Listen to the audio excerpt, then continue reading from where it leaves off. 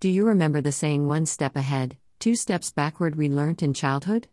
Maybe you played a few games based on the principle. Snakes and ladders is the commonest one we've all played. I found the same phenomenon playing over again and again in discussions with women where we come together just to share. No judgment, no advice. Just sharing how you feel. The empathy and validation women receive from their counterparts draws out a lot of their inner core, and they appear to have discovered an inner strength.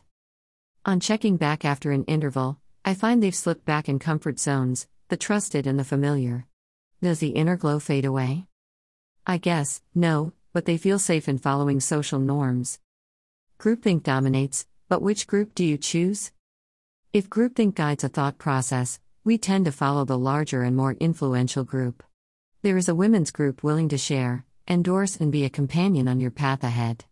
But your immediate group environs appear to be larger, relevant, and more influential in deciding your future. When you cast the dice, feminism gets a 1, and all other considerations get 5 or 6. The women's group is good to interact with on social media, a good sharing platform when you need to vent out something. When it comes to implementation of lofty principles, they appear to be far away, small, and irrelevant. They are not decision makers. They are not the ones who give employment or prestige or social acceptance. It is that little guilty pleasure you indulge in, once in a while, when you feel low. Move over to other women's groups, clubs, kiddie parties, family circles where the focus is on things other than freedom, feminism, and self-development, and you get carried away in the flow. Shopping, cooking, holidays, lifestyle upgrades all get a higher mindshare. The soul is imperceptible. Your conscience is only a concept. The inner voice does not have a script which can be uploaded on the hard disk of existence. Conformity bias.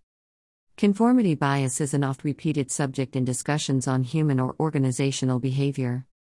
Women are not the only ones doing it, but they are a large majority doing it under pressure. The pressure is very often self-created. Let us face the hard truth: feminism is a quest for freedom, a call for a better life, but just a distant light in the darkness. It is not mainstream.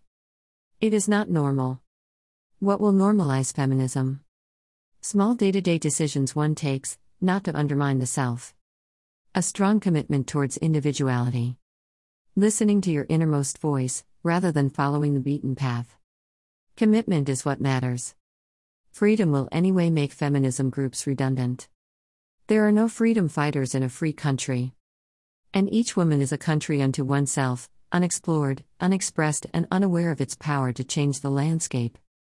Where do you see yourself?